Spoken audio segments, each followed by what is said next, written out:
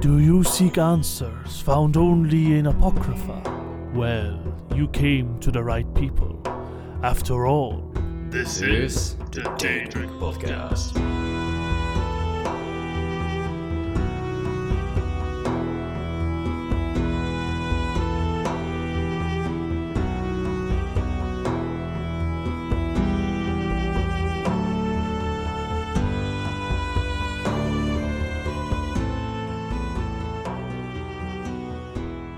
Hey, welcome back to the Daedric Podcast. This is Lyrianda.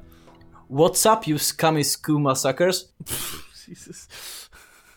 Let me ask you this. Do you think that in the Elder Scrolls universe exists a concept like a moon sugar daddy? Probably. They will never call it that, but... A moon Probably sugar. exists. Moon sugar daddy, come on. Moon Sugar Daddy. They have normal sugar too, though, so, you know. Oh yeah, they do, you're right. Anyway, that was a weird intro. That's a great intro. So, on today's episode, we are going to continue talking about the White Gold Tower and its many, many theories. Actually, I think we're rounding off the theories. There might be some that we left out. Yeah, well, we'll encounter them eventually. So, starting off, these theories are all connected in a chronological order almost. For you see, we start off with the secret tunnels under White Gold. In Elder Scrolls 4, Oblivion, during the Thieves Guild questline, spoilers for those who haven't finished that, you at some point access the ancient secret tunnels that are below the Imperial City, and in the first Elder Scrolls game, in Arena, in the final dungeon, you also confront Jaegar Tharn in the Imperial Palace, and it looks like it's in some kind of, dungeon or tunnels below the thing. So, what is the theory here? Well, the theory here is that where the hell does these tunnels come from? And what is in them? Because if you go through them during the Thieves Guild, there is a lot of stuff down there. It is one of the biggest alien ruins that you're going to find, and it's not easy to get Biggest, like, space-wise, or, like, busiest? Like, more like, infrastructure and shit? I'm not sure if it's physically the biggest. It's more of, like, it has the most separate sections. And you can really get lost. It's not like those alien ruins which have like big spaces that just take up way too much space. But this one is actually like, it has a lot of unique sides to them. It has unique puzzles. So it's kind of interesting. I mean, like, historically speaking, all the major metropoli, like Paris, Berlin, Prague, are built on top of catacombs, or even like the cities that were there before it. To a certain extent, absolutely.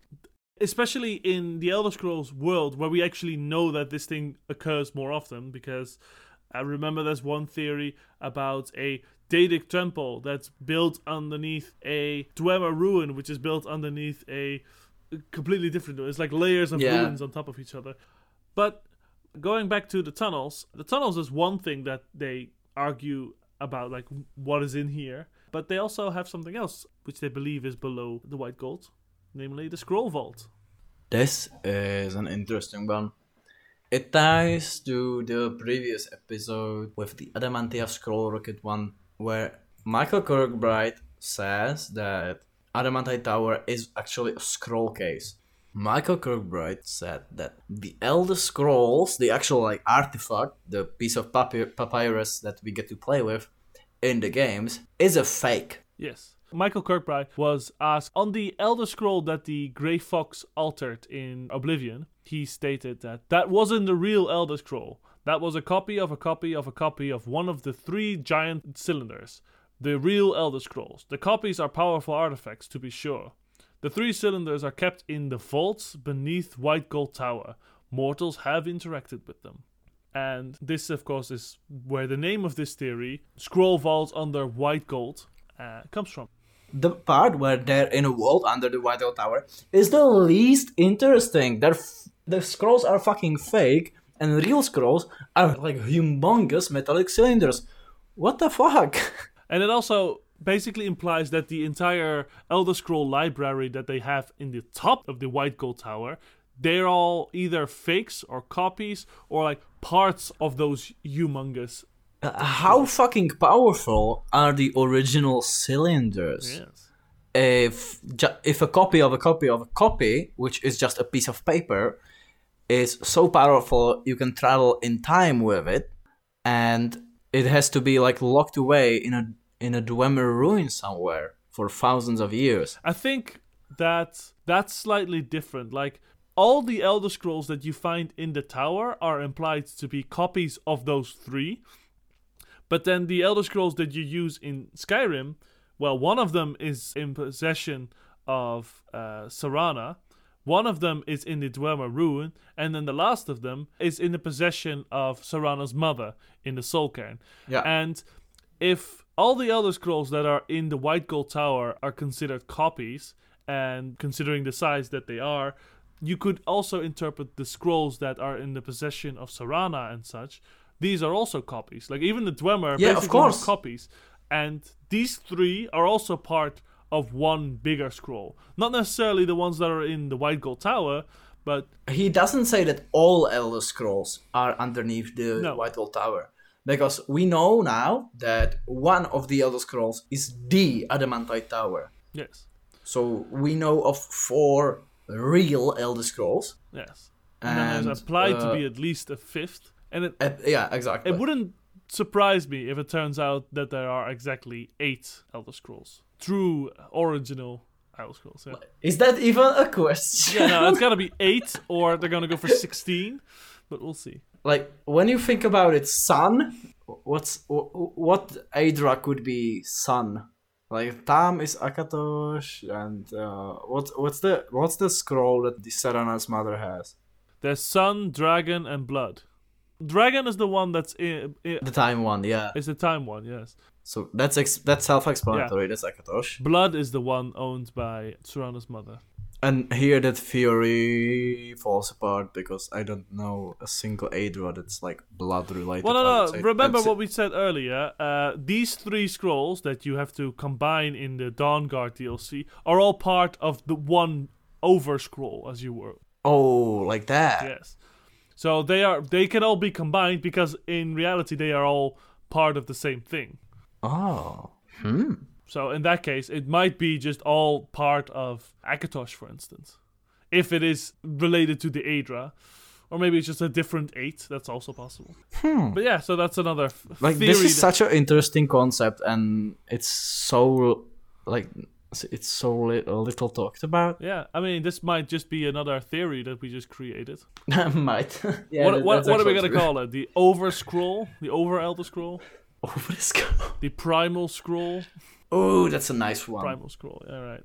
The Primal Scroll. The Primal Scrolls, plural. All right. So, leaving that aside, we have another theory, sort of related to this, which is the Hidden Imperial Archives. Now, this one is actually fairly hard to figure out what the hell they're talking about, because there's no specific mention of Hidden Imperial Archives. However, the Pocket Guide to the Empire 2nd edition seems to refer to a forbidden library of the Moth Chantry, which is where the Pocket Guide was sequestered, or, made/ordered. So it could be that. You could also interpret it as the fact that the Imperial City is implied to be a hub of knowledge, and you have, of course, the Mages Guild and whatnot, but they don't have a library. They have a small library related to magic, but in general, it's not like a massive library that you would expect there to be. If you remember the inside of the White Gold Tower back in Oblivion, like that big hall they have in the center, that size of room of a library is what you would expect.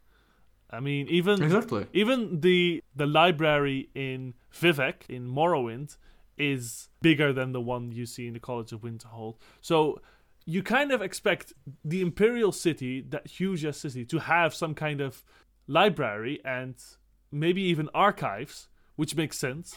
And therefore there's the theory, Hidden Imperial Archives. Though some also just say that it is a reference to how the Imperial Library, the website, is more obscure than unofficial Elder Scrolls pages and the Wikia.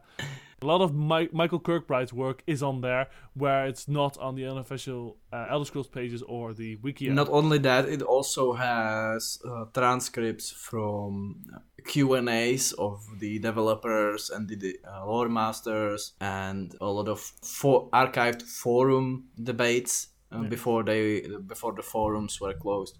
Yep, exactly. It's really a well of knowledge if you know how to navigate through it. Yes. And if you know what you're looking for. Exactly. So, like we said before, the Hidden Imperial Archives might be a forbidden library of the Moth Chantry. Moth Chantry, of course, being the home of the ancestor Moth priests, which in turn are named after the ancestor moths, which is the final theory of today. Yay. Nice segue. This is an actual thing that you can encounter in the Dawnguard DLC in the Elder Scrolls V. Yes. It's a species of moth, and they have a very special power. These moths produce a sound, or on a very specific frequency, that somehow resonates with the Elder Scrolls themselves, or at least the copies of the Elder Scrolls, and allow one to read the Elder Scroll without being vaporized. They can be used in a old ritual to help read the Elder Scrolls without being harmed by them, because a lot of the Elder Scrolls... Which is bullshit, because if you played the Dawnguard DLC, the guy that actually reads the Elder Scrolls for you, even though he used the moths, he goes fucking blind. No. You use the moths because he can't use it anymore. He was too eager to read the scroll without any preparation, and he didn't use the moth. So he actually went blind. Oh, he didn't use and them. to prevent us from going blind, we have to use the ancestor moth. Why did we use the Dragon Scroll without any issue, and we have to use the moths? Technically, we only take a quick look at the Elder Scroll, whereas the priest looks at the scroll for a long time. We just take a quick look. Yeah, that's true. Well, anyway, another interesting thing about these moths is that their cocoons can be fashioned into a silk and made into cloth that moth priests use as a piece of clothing. And they enchant these cloth with chants and magic that helps them to commune with the Elder Scrolls and the ancestor moths. An interesting thing is that if the priest is badass enough, he actually doesn't use the silk. He just uses the moths themselves. He covers himself with a powder from a tree bark that the moths are naturally attracted to. And then the moths function as his clothes. He's just basically wearing a robe of moths. A butterfly robe. Yeah. It's just fucking weird. And they have to chant to keep the moths, calm. Mm-hmm. And if they speak outside of a chant, the moths go batshit crazy and they fly away. And they burst. Wow. They burst, but as soon as they start singing again, they go calm again and start glowing. Mm-hmm. And that's a thing that I find very interesting, and it's probably the source of this theory, is that the ancestor moth seems to have some kind of relation to both sound and light, which we talked about before several episodes ago, about how... with the sound and light-based powers and divine abilities. Yes, and I think that this theory might be related. And there's also just a question of how the hell can these moths somehow allow you to safely read Elder Scrolls? How? It's about the sound. Yeah, how are they in tune with when them? they flutter their wings, the frequency is somehow it calms the scroll as if it was sentient. Yeah, but then that, how did that come to be? That's the question. Maybe the quote-unquote copies of the Elder Scrolls, which we're talking about, are actually made out of ancestor moths. Oh, that's a good one. That's a good one. It's written on a piece of cloth. Yeah, so and you explained earlier. It might be the ancestor moth cloth. Yeah, who knows? Who fucking knows? Because I haven't heard of papyrus in the Elder Scrolls. Well, they have every book paper, is. but... They have paper, but not papyrus. Or at least it's not defined. Anyway, those were the theories of today. Very exciting. especially in combination with our new theory that we popped in there. Yeah, the primal scroll. Yeah, That's a good one. So, thank you very much for listening, and I guess next time we might talk a bit more about actual Elder Scrolls and the theories related to them. Be prepared for a lot more Michael Kirkbride stuff. Oh god. But we're getting better at like going through him. Oh my. I think it's easier and easier, and that sounded kinky, but I meant it like it's easier and easier for us to understand what the author meant. Yes. All right. Thank you for listening. See you next time. Enjoy your day and